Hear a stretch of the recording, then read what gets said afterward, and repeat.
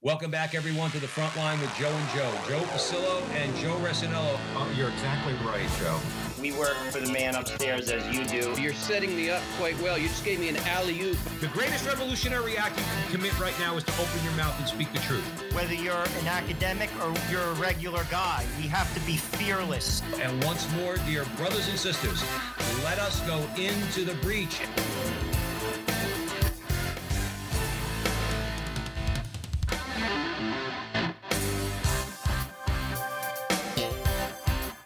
Hello again, everyone, and welcome back to the front line with Joe and Joe. Joe Pasillo, as always, joined by Joe Resinello.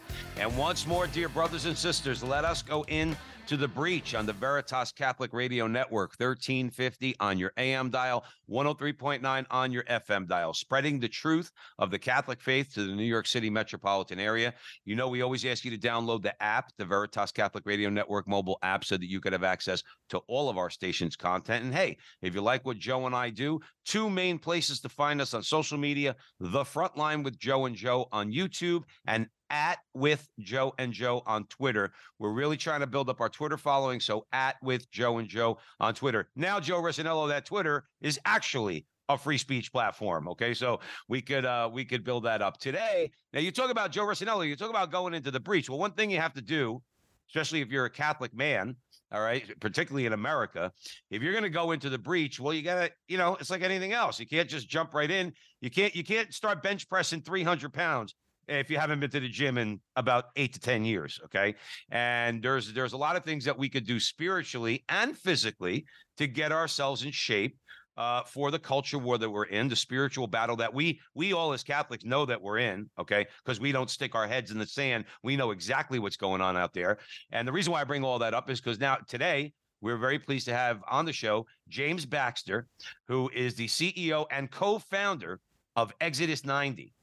Now, many of you out there know about Exodus 90. Some background for those of you who don't. Since 2013, Exodus 90 has evolved into a powerful 90-day spiritual exercise that reaches across the globe to impact fraternities in more than 65 countries, freeing over 50,000 bishops, priests, and laymen from enslavement. So there's a regimen of daily prayer, asceticism, and fraternity. Exodus 90 summons men back to the foundations of their faith, stripping them of worldly addictions and reinvigorating their devotion to Christ. Now, about James, very quickly, James is a co-founder and has served as CEO of Exodus 90, Exodus Inc., who are the makers of Exodus 90, since 2015. He attended St. John Vianney Seminary in St. Paul, Minnesota, and St. Meinrad Seminary and School of Theology in Indiana. James lives in Fort Wayne with his wife, Colleen, son Joseph, and daughter Genevieve. James Baxter, welcome to the front line with Joe and Joe, brother. Hey, Joe and Joe, it's a privilege and a joy to be with you today. Thank you so much for the invitation. You're welcome. And this is going to be a great conversation. I remember when my buddy first told me about Exodus 90, and I was like, what is that? I mean, that sounds right. And I'm not going to lie to you, okay? I failed in many ways, all right? I kind of, it's very rigorous. But I know, I couldn't tell you how, but I know that there was fruit from it. I know I was better afterwards, okay, than I was before doing it. And we're going to tell the audience, really what that means, okay? So with that, I'm going to hand it over to Joe Resinello, and we'll get a great conversation started here. James, we always start with a prayer in the name of the Father, Son, Holy Spirit, amen. Remember, O most gracious Virgin Mary, never was it known that anyone who sought your help or sought your intercession was left unaided. Inspired by this confidence, we fly unto you, a virgin of virgins, our mother. To you we come, for you we stand, sinful and sorrowful. O Mother of the Word incarnate, despise not our petitions, but in your clemency hear and answer us, amen. Amen. In the name of the Father, Son, Holy Spirit, amen. Amen. Well, James, as you know, you're a prayerful man, a man of God. God wastes nothing.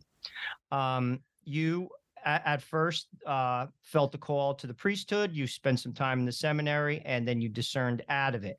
Again, God wastes nothing.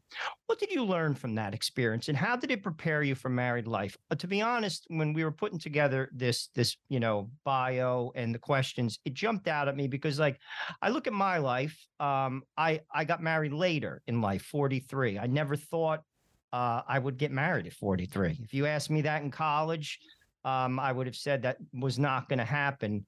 But those 20 years from college to then, God formed me. I became chaste. I became very involved in service work, missionary work. And then I got married. And then I have 5 kids in 9 years. So, I mean, like, God wastes nothing. So I ask you that. How did the seminary prepare you for married life?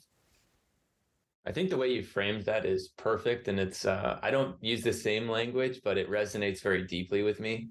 And it's almost as I grow older, I'm 31 years old now. But even as I look back on, experiences as a kid through high school into college, I find that loose ends in my life from like many, even decades ago have like come together in some pretty marvelous ways. And I really think that that's a Catholic vision for what it means to be a child, and for us to be a son, of God and, through our baptisms into our Lord. So, God's wasted nothing in my life. I would say and echo the same thing. I think I had a little bit of a different high school experience. And I really attribute that to my parents, some mentors, but just the grace of God. I was very involved at the parish.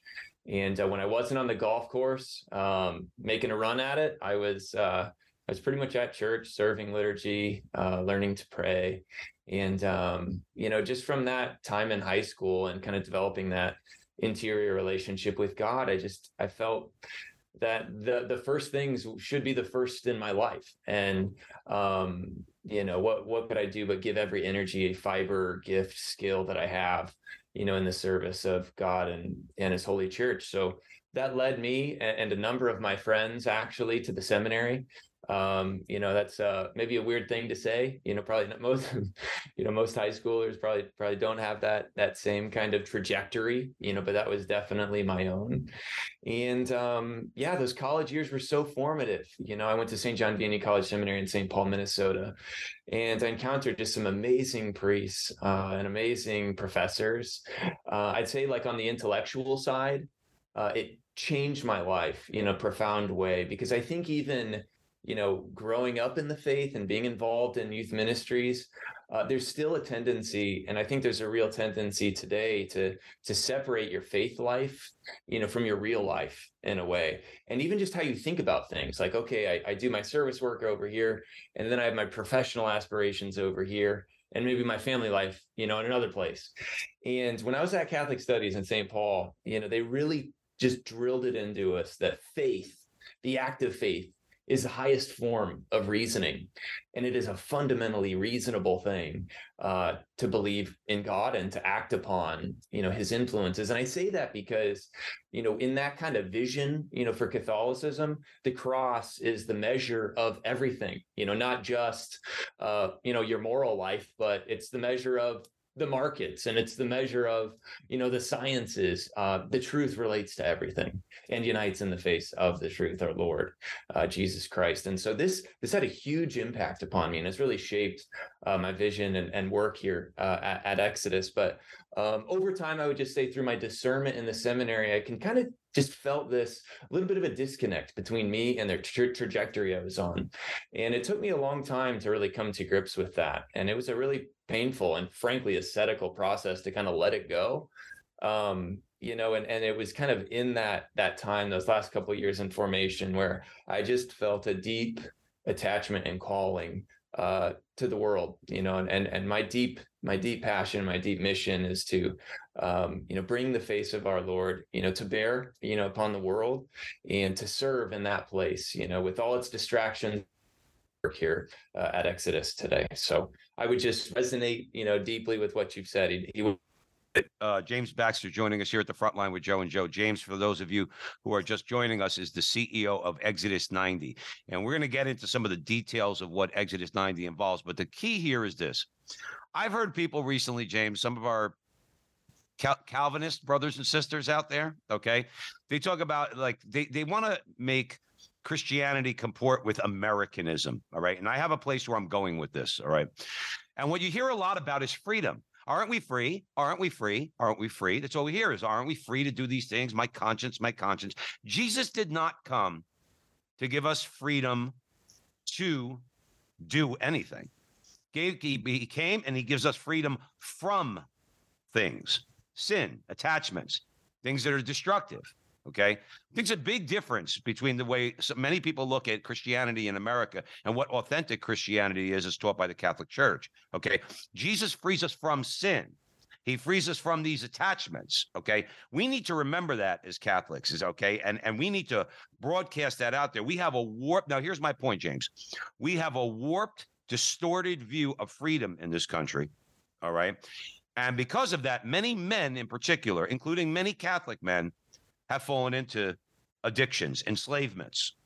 Exodus 90 is a means by which you could begin the process or completely break this enslavement, break these addictions. Talk a little bit about the distorted view of freedom that we have in this country, which really means license. Let's face it, okay? And how Exodus is created to help us to combat that. It's funny that you talk about this kind of Americanism and, even in our experience of Catholicism in the United States. My brother and I were just reflecting on how probably, two of the most influential traditions on, Christianity is kind of a form of legalism and Puritanism. And when you look at the history of the church, those things don't jive very well, with the full vision of Catholicism. And it's kind of like the worst of every world, in my opinion, as you try to practice the faith today. But one of the things that can kind of devolve into, it devolves a couple of places. And one of them is what you've mentioned, which is this idea that it's just about, ironically, just being able to choose what you would like, whenever you would want. And there's so much in that kind of philosophy that is deeply borrowed, by the culture to, support and endorse, activities that are antithetical to the life of grace, and of God. And so, obviously, as Catholics, we believe we're not just, supposed to be free from things. And it's like the faith is not just, kind of a legalistic, avoid these bad things. No, it's actually so much more about, being free to really make that gift, that full gift of yourself, which you are not capable of doing if you don't possess yourself in the first place. And this is modeled for us perfectly, by our Lord on the cross. That act of sacrifice, which is the heart of reality, is, I have a crucifix on my desk. There's nothing about that looks like fun. But that's what our Lord did, to take on sin and suffering and to make a perfect sacrifice to remediate it so that we could live in grace. And I think that's the perfect model for us that then the saints live out and all of their different expressions and charisms. All of a sudden you see them, like who of them lived comfortably ever after? I mean, not a single one, and they enter into their own callings. They make their own sacrifices, not just for themselves, but for the world, and to participate in Christ's sacrifice. And so too for us, it's not just about avoiding things. It's really about making that gift of yourself and really sacrificing the things that are most important, really in order to do that. And so with Exodus and all of our work and programming, probably especially Exodus 90, it's not just about what you give up. That's not even the point. That's the means, to the end of making a gift, of yourself. And for most of our guys who are married with children, making that gift and making those sacrifices to be the father, to be the husband, that you are called to be, that the Lord is asking you to be, and that your family, frankly deserves. So that's what freedom is. It's not freedom from, it's freedom for. And that is so important to crystallize in one's understanding.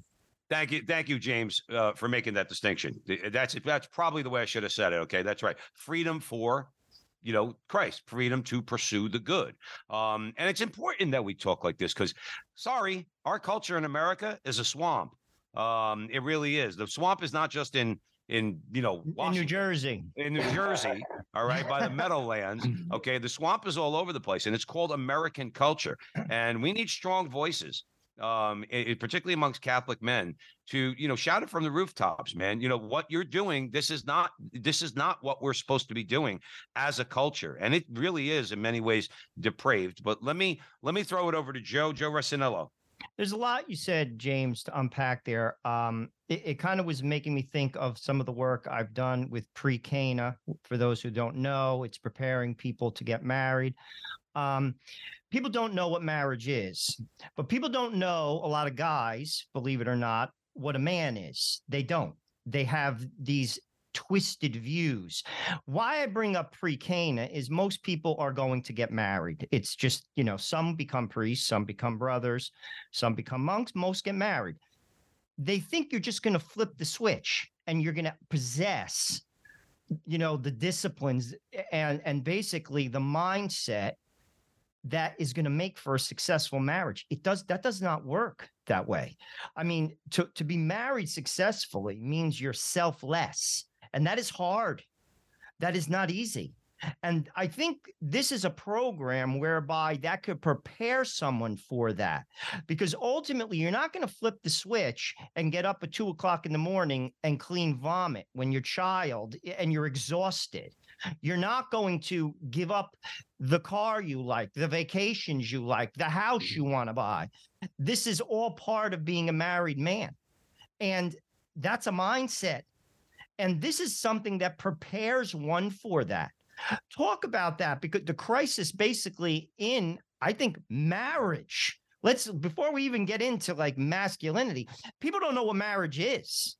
Mm-hmm. And I think this is a program that if I was a bishop, I would expand pre-Cana, but I would never be a bishop, James. I'd be killed. That is a fact. I would be dead. But if I was, this is something I would think about for people, men who are getting married, because you're about to die to yourself if you want to have a good marriage. And this is a program that can help you with that. Direct that towards married men and the true idea of masculinity. Yeah, so I have a devotion to the martyrs, as I'm sure you do. I look at their testament and just their witness that, life is, beyond the grave. I think it's articulated perfectly in the martyrs. They made a bet, on eternal life, and that's expressed in their death, for our Lord. And one of the things that I reflect on often is the North American martyrs, who I very much believe that, my faith and our faith and anyone practicing the faith, the full faith, like it's a fruit of those sacrifices. That's kind of how I try to look at it. And one of the things I think about with Isaac Jogues, Jean de Brebeuf, like they don't just give their lives one day, to the Indians effectively for Christ. They don't have their fingernails ripped out, and they don't see themselves boiled alive, which is what happened to them just one day randomly. In fact, it's so deeply connected to the sacrifices and the choices that they made throughout their entire lives that prepared them for the ultimate sacrifice, which they made, and of which I and both of you and most of your listeners are experiencing the fruit of today. And I think that kind of perfect image of the martyrs, if you will, which is why we believe martyrs are in heaven immediately, is because like we too, as married men today, it doesn't just happen. Like small choices every day build and build and build, to ultimately sacrifice and to giving of yourself. It's so important, just like you've said, not to just think like, okay, when I am married, I will do X. It's like, well, start now such that you can be in a place to give that kind of sacrifice. I say this, I've been married now for 4.5 years. I have 2 kids under the age of 3, got another coming on the way, which is very exciting. And all these things I used to talk about, pre-marriage and pre-kids are just like enfleshed for me in these little faces in my home.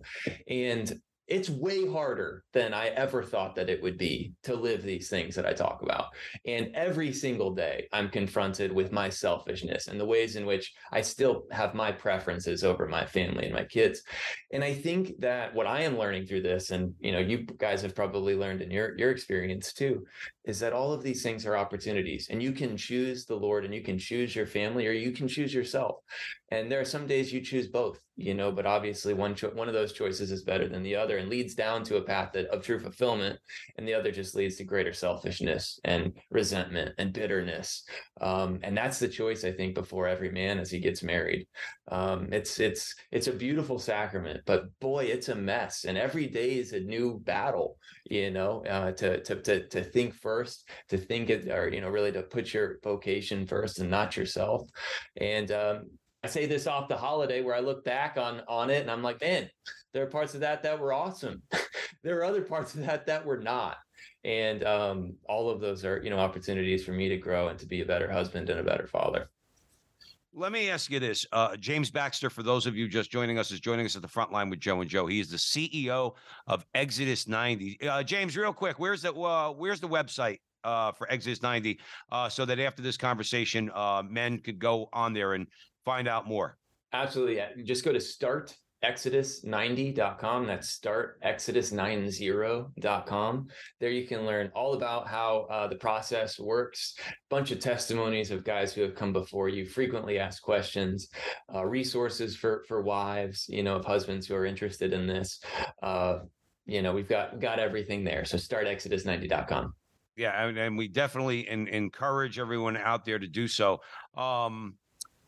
So, I mean, you guys, we were talking about, let's say, obviously marriage, authentic masculinity. I mean, being, you mentioned the crucifix, there, no greater love than that, that self-sacrificing love that Christ shows us on the cross. What's in your view, James Baxter, what is your view? Like, what is the root cause of this problem, do you think? I mean, it can't just be, maybe I'm wrong. I mean, the individual things that we become enslaved to, whether you think about pornography, whether you think about maybe drugs or cigarettes or things like that, or unless you think it is. But what in your mind is the root cause? What's causing all this? Because men didn't act this way. I mean, again, I'm not saying men were perfect 100 years ago or 1,000 years ago, but we're losing any sense of a masculine identity, particularly in America. What do you think is the root cause of this? Yeah, taking a step back and kind of looking down over this, it is absolutely impossible when you look at just how history has progressed over the last 50 years, to not see at times subtle, but other times explicit assault on masculinity and manhood today. And we experience this in kind of like a social and political realm, but that's third order. That's on, that's not a symptom, sorry, that's not a cause. That's just a symptom. And so for me, I think when we take a step back, which I try to do all the time, where are we in history? Where are we in church history? I see the devil just slaying us on every single side. And the question is like, well, why is that the case? What is it about husbands and fathers, that are so like such a source of focus for him? And it's obviously the case because, fathers are the single greatest predictive factor on whether or not kids practice the faith as an adult. When moms practice the faith and dad doesn't, and she can be as faithful as, all get out, there's about a 2% chance that those kids will practice the faith. Effectively zero. Okay. When the father practices the faith, regardless of whether the mom does or not, there's a 2/3 to 3/4 chance that those kids practice the faith as an adult, wow, which is insane. But all of this is confirmed, and not just in the Catholic tradition, it's confirmed in the other world religions as well. Fathers shape, a child's relationship with the external world and with reality. And that sounds abstract, but it's actually super concrete, with everything. Your dad does a lot to orient you to how you experience everything, whether you like that or not. Now, the devil, of course, will just try to, dad doesn't matter. Dad's fat and, eats whatever, watches sports and isn't involved, Yeah, that is a total lie. In fact, like the gravity of the lie is that, well, it's a lie. I mean, it's directly wrong. It's dad actually matters a ton. And so I would simply say, like, what's the root of this? I mean, well, sin is the root of this. And, where does that first sin come from? I mean, certainly, the devil's unwillingness to serve the Lord, which has reverberated into to history and to everything in reality. And so I would simply say that the stakes couldn't be higher, and men's formation could not matter more. And, the extent to which you might believe it doesn't is actually, it's directly the opposite of that. It's never mattered more, especially kind of when you look at how things have devolved over the last 50, 60 years. James Baxter, one thing we say on the show all the time is, and again, a lot of well-intentioned, good people, I'm not judging anybody here, who say, wow, the country looks like it's a mess and the culture sucks. And I fear for my son who goes to a public school. What the heck is he going to learn? And Joe and I, our response first and foremost, okay, and we practice this ourselves, is you want to see the problem, or you want to know the problems, or why there's problems in our country. Let's all go collectively look in the mirror first, okay, and determine whether or not we're doing the things that are necessary, okay, to form our children, as you just described, okay. I was away from the faith for 20 years. Now, God rest my father's soul. My father was not going to mass. My mother was, okay? And I turned away from the faith for 20 years. I didn't live like a Catholic, okay? And I'm trying to be the opposite of that for my son, okay? Going to mass, praying the rosary, all those things that the culture would look at and just say, like, they would poo-poo all that and say, no. We get reality. We understand the reality of the situation. I think that's why the culture fears, and the devil fears, strong Catholic men, because we get it. We see his, we pray the St. Michael prayer. We see his tactics and all that. Again, that's my little spiel. You read the saints, and then you observe their lives, and you read their journals, what they experienced and what they saw and what they knew and what they suffered, manifest that in 1,000 ways. And that's true today. That's true right now in all of the abstractions and distractions, and addictions of our time. And we have to wake up. And the only way to wake up is through intimacy with God, a life of self-denial and discipline and accountability. That's my view of it. That's the only way to go against the grain and to be more like the saints than not. Well, we're going to get into a little bit more of the details after the break, just to give people a flavor of Exodus 90, and break it down a little bit what it's about. Joe Resinello, we could start a question for about a minute or two before we go to a break. So where do you want to go? Well, when James was talking about stepping back, I try to do that sometimes while we're on this show. James, I have all types of friends. Very religious friends and very secular friends. I work in the corporate world. I have childhood friends that haven't been to church since we went to CCD. And then I have friends that are like going to adoration.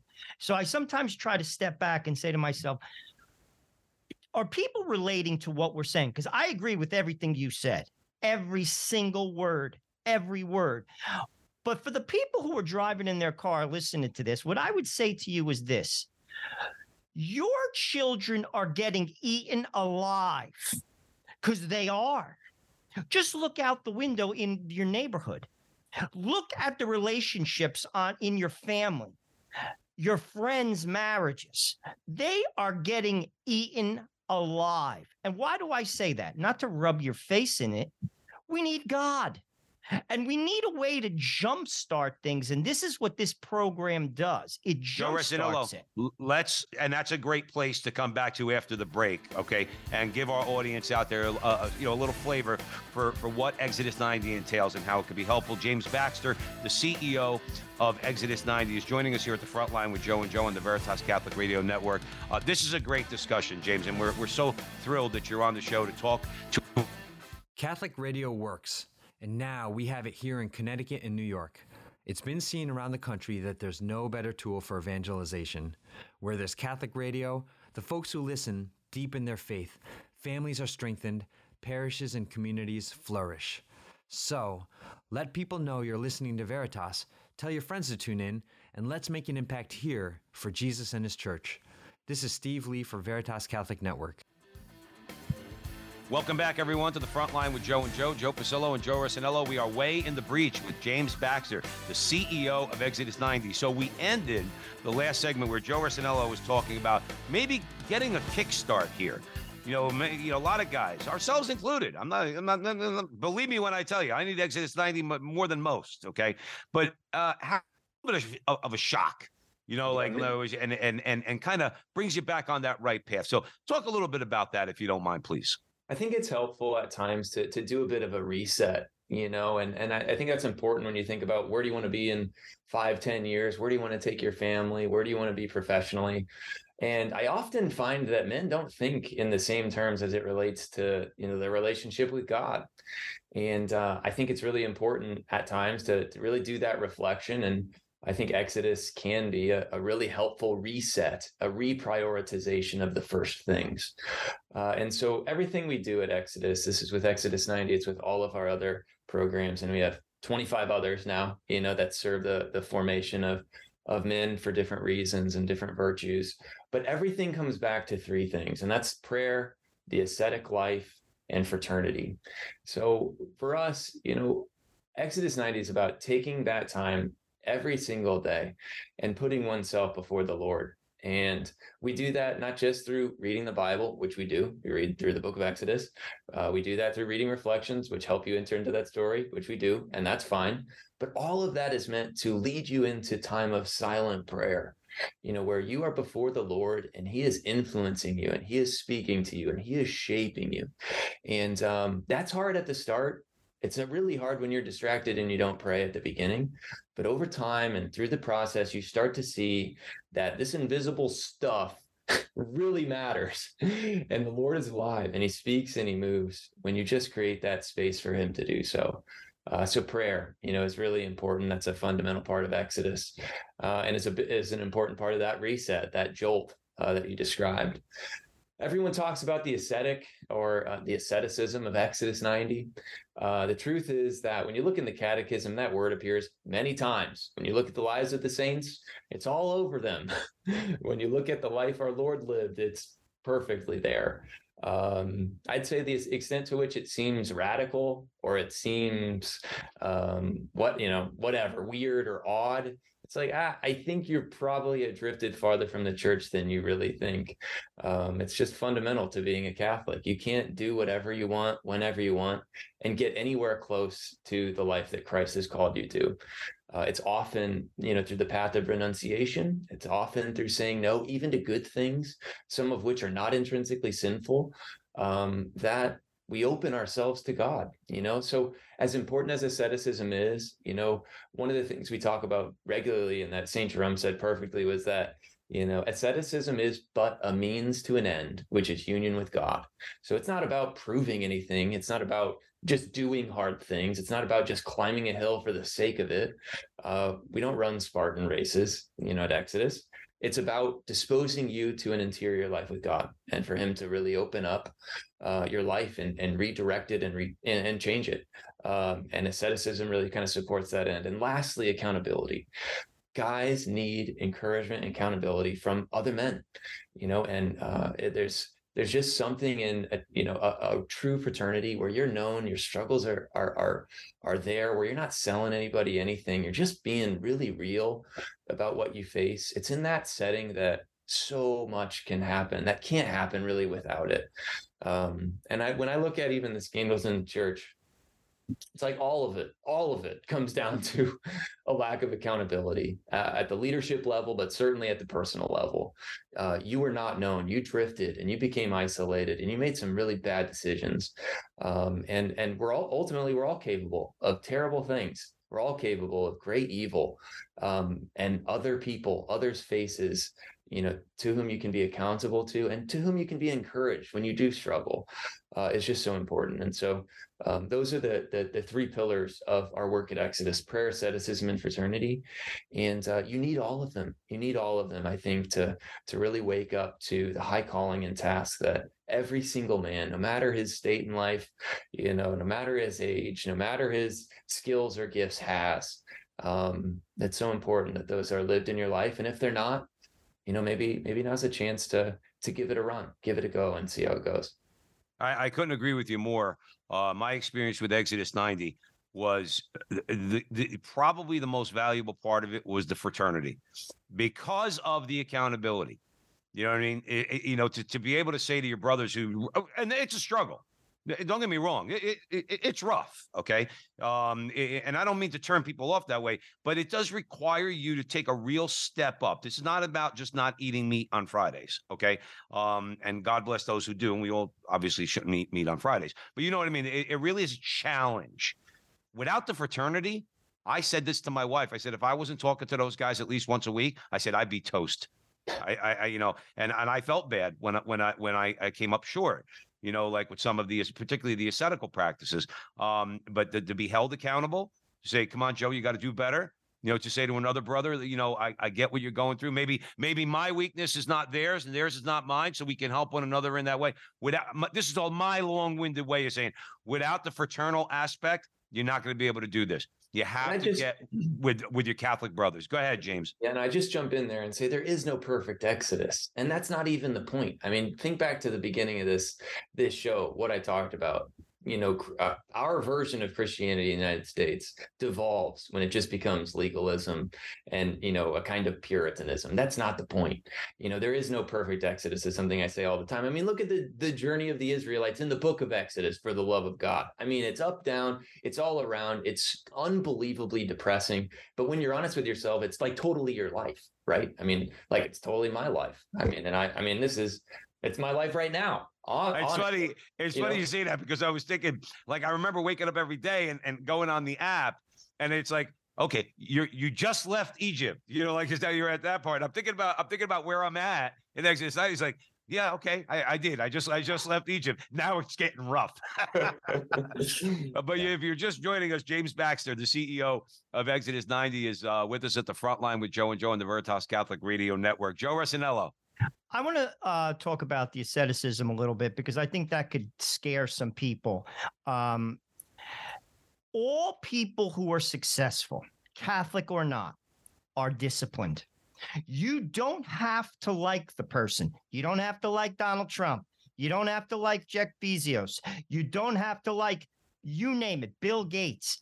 I don't know these people, but I will bet you that they are disciplined and they have a self-mastery of themselves. You do not achieve anything in life unless you have discipline. That's number one. And I think America has drifted from that. That's my first point that I want to make. And this is a program that could allow you to get that discipline, and we highly recommend it. But number two, and this is as a Catholic man, I have over the years always have had a pretty rigorous Lent and Advent as well. And what I have found, this is me speaking personally, and you touched on it, but I want to explore this a little bit. It becomes an idol, what you're doing. I think that's a danger, because when you're in Lent, the idea is you're focusing on Easter, not on that you gave up coffee, you're not drinking, you're not eating meat, and you're blah, blah, blah, blah, blah, blah, blah. That's a danger, because you will focus. This is what I have done. I put these things in front of me, and all of a sudden, all I focus on is, damn, I want a cup of coffee. Damn, I want a glass of scotch. Damn. And we'll keep going on and on and on and on. And I'm forgetting about Easter. So it becomes, or what you said, it's an idol. Look at me. I just blah, blah, blah, blah, blah, blah, blah, blah, blah. And we're missing the point. Talk about that, because, I think that's big. That would be me, because I think guys set these hurdles for themselves. Like, oh my gosh, I bench pressed 350 pounds. I ran a marathon and I swam across the Nile River. Well, who cares? How's that sound? Do you know what I'm saying? Like, talk about that, because I think that's big. It affects me that way. Absolutely. I think I just go back to that quote from St. Jerome, who lived an incredible life, an incredibly silent, disciplined life in a cave, and shaped Western civilization, despite some of his rows with other saints. And what does he say? What does he have to say about this? It's like asceticism is a means to an end, and it should not be mistaken when you start on the path. And I just think that those pitfalls are really important to acknowledge. When you begin a life of prayer, asceticism, and fraternity, it's easy to either become inflated with yourself, or to get discouraged when you struggle and when you fall. And both of those things are pitfalls to avoid. And certainly in all of our work at Exodus, we do a good job, I think, of calling men to a high standard, but then also to really enter into kind of the deep spiritual significance of these practices and of these ancient parts of our faith, as neglected as they are in current times. And I would say, like, there is a strain in our culture today of kind of a disciplined mindset. I think this is articulated probably best in somebody like a Jocko Willink. But you're right. I mean, like, when you really kind of do deep dives on like successful CEOs, Tim Cook, as an example, I just learned this. He wakes up every day at 3:45 a.m. and spends his first hour and a half of every single day reading customer reviews of Apple products. seems like a crazy way to start your day. It's like, why would he do that? But you look at what he's pulling off, it's just like, well, yeah, it's not on accident. That's for sure. I mean, his whole life, as much of it we might disagree with, is embedded into this corporation, which is the largest that the world has ever seen. And so, that intensity, though, it's not just for us as Catholics. It has a bigger meaning than just a worldly success. It has a bigger meaning than just doing hard things. The truth is we need these standards to keep us accountable, to give us a challenge, to give us something to shoot for. But then ultimately, we also need the grace of God to help us to even get there, and then to pick us up when we fall and when we fail, and we definitely will. Because, Joe, you said this really well. It's like Exodus 90 to me is not so much about the 90 days of Exodus. It's about what is that encounter with the resurrected Christ on Easter Sunday. And as you go through Advent, is it about, those 4 weeks, or is it about being at the Nativity, with God become a man and a baby, which is just mind bending and shattering, to really enter into and to come to grips with. And the truth is, I think that the more we enter into the season and the more we take on a standard, if we can avoid those pitfalls, it puts us into a place to really encounter these mysteries, and then every year to just go back to them in this beautiful cycle of kind of re-entry, into the life of our Lord, and to a life lived in participation with his will and his calling for us. Absolutely. James Baxter is joining us here at the front line with Joe and Joe. Exodus 90. He is the CEO. Let's talk a little bit about prayer. I know this from my own experience. I am infinitely better off. I'm talking about my relationship with God, but I'm also talking about overcoming obstacles that come out, particularly men, on a daily basis. Okay. I'm infinitely more capable of dealing with the world and the temptations of the world, the obstacles that the world throws in our way, when I'm in daily prayer. Okay. Yeah. In this case, I will say that regimented prayer, I know people don't like that word. Okay. But a routine of prayer, particularly the rosary, is infinitely valuable to be able to protect ourselves from a lot of the things that we have to deal with as Catholic men. Prayer is central to Exodus 90. Just like you said about fraternity. It's not an accident. The asceticism, the fraternity, and the prayer, they all go together. Don't say, well, I'll pray, but I won't do the asceticism. Or I'll do the asceticism, but I don't want to talk to the guys because I ate meat today. Or I took a warm shower instead of a cold shower, whatever. All right. We got to get away from that. It's all intertwined. Talk about the prayer part of it, James Baxter, because we just in general, even outside of Exodus 90, I don't think that, particularly as Catholic men, I don't think we're praying enough, and we need to. Your thoughts on that? Yeah, honestly, I said earlier that, half of the equation of our lives is invisible, and even more than that.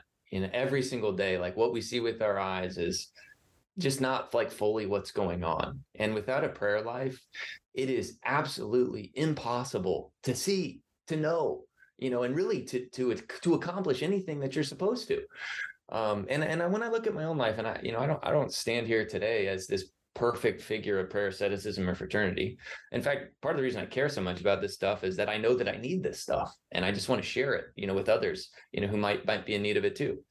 But when I look at like a concrete day in which I did not give God the full time that I had committed to him, it's just the loss is mine, because I'm not nearly as aware of what's going on. I'm not nearly as present to my spouse or my kids. And it's impossible to see. Like, it's a vision problem when we stop praying. It's just kind of like you just get dull. You get dull, and you just devolve into like what your senses can kind of pick up. And the truth is that we are in need of such grace, inspiration, support, and help every day for almost everything. And only that can be really accomplished and experienced and received from a contemplative stance, and and from a lived prayer life. And one of the things I keep encountering recently in my conversations with men, it's just like, well, how do I know it's real? And how do I know that I'm talking to somebody, not myself? And I have a view of that, and I'd be interested in your guys' take on this. But Jordan Peterson has this quote or exhortation to live as though God existed. And just make that bet, like, and what would change in your life, if you did. And I look at, I think there's a lot that's very profound, in what he's pulling off, for the world right now. But that quote in particular, I think, is so useful as it relates to developing a confidence with God in your interior life. Like, what if you acted on the things that he placed before you that otherwise are somewhat inexplicable? And then what if you just continue to build that habit and continue to grow and continue to move, and respond to his invitations before you? I think it's, over time, when you can, again, take a step back, like from a providential view of things, from a salvation history view of things, that is exactly what we need today. Like, there's not too much prayer going on in the world. There's not too much risking or venturing for God. There's a total lack of it. And I think what I like to say to myself is I look at somebody like an Elon Musk, and I'm grateful to be alive at the time that he's alive. He's very entertaining. I disagree with him on a lot of things. I don't think we share first principles on some very important things. Other times I do, and I'm really excited by what he's doing. But the reason why I'm so challenged by somebody like him is it's just like, well, what if I could venture like that, but with grace and for God and for the mission of the church? And that's how I look at my life. And that's how I look at the task before me. And ultimately, I think that there's a total lack in venturing, a total lack in risking, with grace. And if at the end of our lives, like, we look back on them and they really wouldn't have been that different apart from grace or your prayer life or God, like, man, what a missed opportunity if this whole thing is real, which it is. Right. Life should be very different because of your prayer life, and you should make different decisions, and you should make different bets, and you should do things that are otherwise inexplicable. And I'm not asking for guys to not be prudent. I'm not asking you to be stupid, but I am asking you to take kind of the best of faith and reason, which are one, actually, and your life should look very different because of what you prayed through. I will say this, and this goes back to what we said earlier in the conversation about freedom.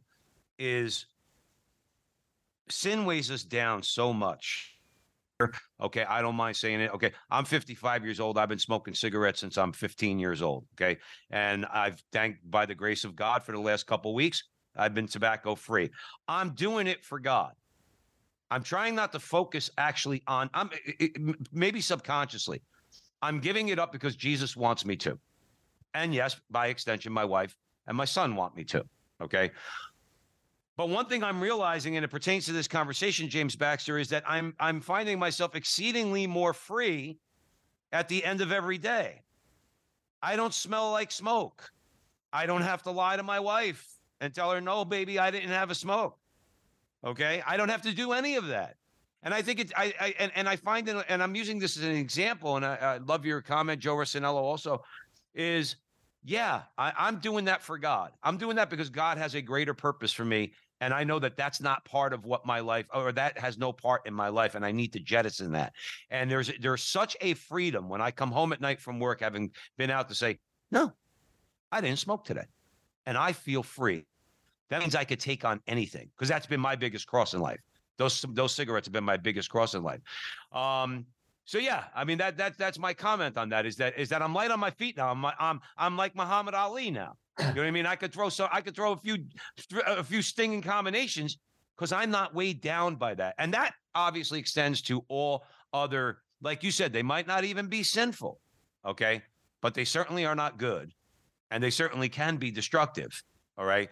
And Exodus 90 is obviously something that puts you in that mindset to jettison all this garbage from your life. So that's my 2 cents. Joe Rossinello, I'd love yours. Well, I think we focus on the mediocre. Too many of us. Christ came to give us life and give it abundantly.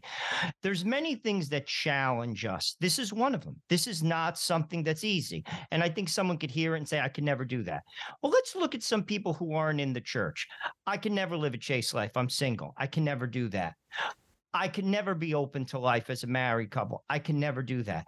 We are so much more than we think we are. It's like an iceberg. We just see the top of it. An iceberg goes down into the ocean deep. We just see the top. We have to sometimes open up ourselves and allow us to be stretched. Talk about that, James, because I think that this is like one of these things. It's like, seeing like a 13-foot monster and you're afraid. But if you stand up to the 13-foot monster, sometimes the monster falls down. We have to stretch ourselves because there's so much more to what and who we are than we think we can do. And I think that this is something that Exodus does. We have to allow ourselves to be stretched in order to be who God called us to be, which is great. Talk about that, because I think someone could hear this, they'd be like, this is daunting. I can never do it. No, you can. You can do it. Please talk about that, because I think, we settle. We should never settle. Yeah, so I would just, Joe's example is a perfect one, right? You've faced a dragon, right? That's been in your history for, decades. And, in some of this kind of newfound freedom, you say you feel light on your feet. And now it's like, I'll continue to pray for you. It's a very inspiring kind of example here. But as other things come up in your life, now it's like, well, it's not smoking. Like, I can handle this. I have been through this and worse before. Like, I've slayed a dragon, in my life, which is ultimately what you're expressing and what you're doing. And that's what I would say. It's like, as you kind of really confront your life, your history, your habits, you build a huge momentum. And ultimately what's so powerful about this from a Catholic perspective is it's not just on you, not even, half on you. You have grace, you have the sacraments, you have others to encourage you. And kind of with that, coupled with, a decision and good decisions, you're capable of so much more than you would think. I would just say too, as it relates to Exodus, the only reason it grows is because guys like you experience in it a promise, or they're looking for something that they need, and they risk and they invite friends. And one of the things I really encourage all men to do is to not put a bracket on God. You'd be so surprised, the men that need something like this, that have been waiting for something like this, who are not going to get back on the right path, probably apart from this right now, and because of your invitation. And I would just say, as intense as Exodus can seem, and it is a challenge, and there are times in which it is tough and it is a struggle, the most surprising guys you would ever think are capable of it and more. And I have the joy of speaking with them every day. And, average guys who don't pray regularly, guys who have not donned the doorstep of a church in forever, find themselves in these fraternities. And it's just incredible to watch what, a life, a challenge that's kind of embedded into the truths of our faith can do, to awaken surprising people, that are not perfect cookie cutter Catholics. But seeing it a promise that they need right now, and couple that with grace and your invitation, and just magic happens, man. I would say this, James Baxter, real quick, because we probably have time for one more question. That 13-foot monster that Joe Resinello was talking about, that is a thing, whatever that thing might be, that you've convinced yourself you cannot do without in life. Yeah. That's the monster. It's pornography. It's cigarettes for some people. It's alcohol for others. It's living a sexually liberated lifestyle for others. You can't imagine your life without it, and that's the monster that you need to slay. It's the success, that you are chasing endlessly, it's, you said this well, it's that house, it's that car, it's that hamster wheel, it's all those things. And as men, it's so hard because we have this task to provide, to protect, and to establish, our wives and our children. And that's such a beautiful, calling that is just embedded into the fabric of what it means to be a man. But the devil uses all of those things to just hey, let's move the goal line. Hey, let's try harder. Hey, let's take this risk we don't need to take. And that's what's so challenging about being a man today. It's like even the best things, the good things, the heart of our vocations can become temptations. So it's not just the sins, right? Like those are true and those are a challenge, but I think deep down guys are just on hamster wheels that they don't need to be on. Well, they need to jump off that hamster wheel. I got 30 seconds, 30 to 45 seconds for the two of you. Joe Rossinello, final comments, and then James, final comments on Exodus 90 that you can find at startexodus90.com. Joe Rossinello, I got about 30 seconds for you. Get out of the boat. James, you got out of the boat. You did. You started something, and God has used it. You got out of the boat. You mentioned CEOs. They got out of the boat. Maybe not in the same direction as someone who's pursuing holiness. Maybe they are. I don't know. I'm not in their heart. Men have to get out of the boat. You get out of the boat, great things happen. You stay in the boat, to be honest with you, nothing happens. Talk about how, basically, shortly, James, did you ever think that this was going to take off the way it did? Because it did. You know what I'm saying? Got about 30 seconds. Yeah. No, it's a beautiful thing. I mean, I started on this when I was 24 years old, broke with no network, and have never done anything before, frankly. And there's a twofold answer to that. No, I mean, it was terribly unlikely that tens of thousands of men a few years later. Now I have a team of 15 that would happen. But on the flip, I did have a contemplative life, and the Lord was just so clear that the impact of this was in the future. So if you're part of that journey with us this year, Exodus 90 starts on January 9th. I encourage you to make a discernment, make a prayer, consider those men in your life that are in need of a life-giving and a liberating spiritual exercise like Exodus 90. It's awesome. Start Exodus 90, 90. StartExodus90.com. James Baxter, man, this was a great conversation, a very helpful conversation for many men out there, and it's very inspiring. I'm going to see if there's a fraternity here in Scottsdale, Arizona. I know there's a lot of good Catholic men here. See if we can get something started come the beginning of January. So thank you so much, brother, for coming on the show. You're welcome back to the front line with Joe and Joe anytime. Joe and Joe, thank you so much, brothers. God bless you. God bless you, and thank you all out there for joining us at the Veritas Catholic Radio Network, 1350 on your AM dial, 103.9 on your FM dial, spreading the truth of the Catholic faith to the New York City metropolitan area. And remember, until the next time, that our conversation is your conversation, and that conversation is going on everywhere. We'll talk to you soon.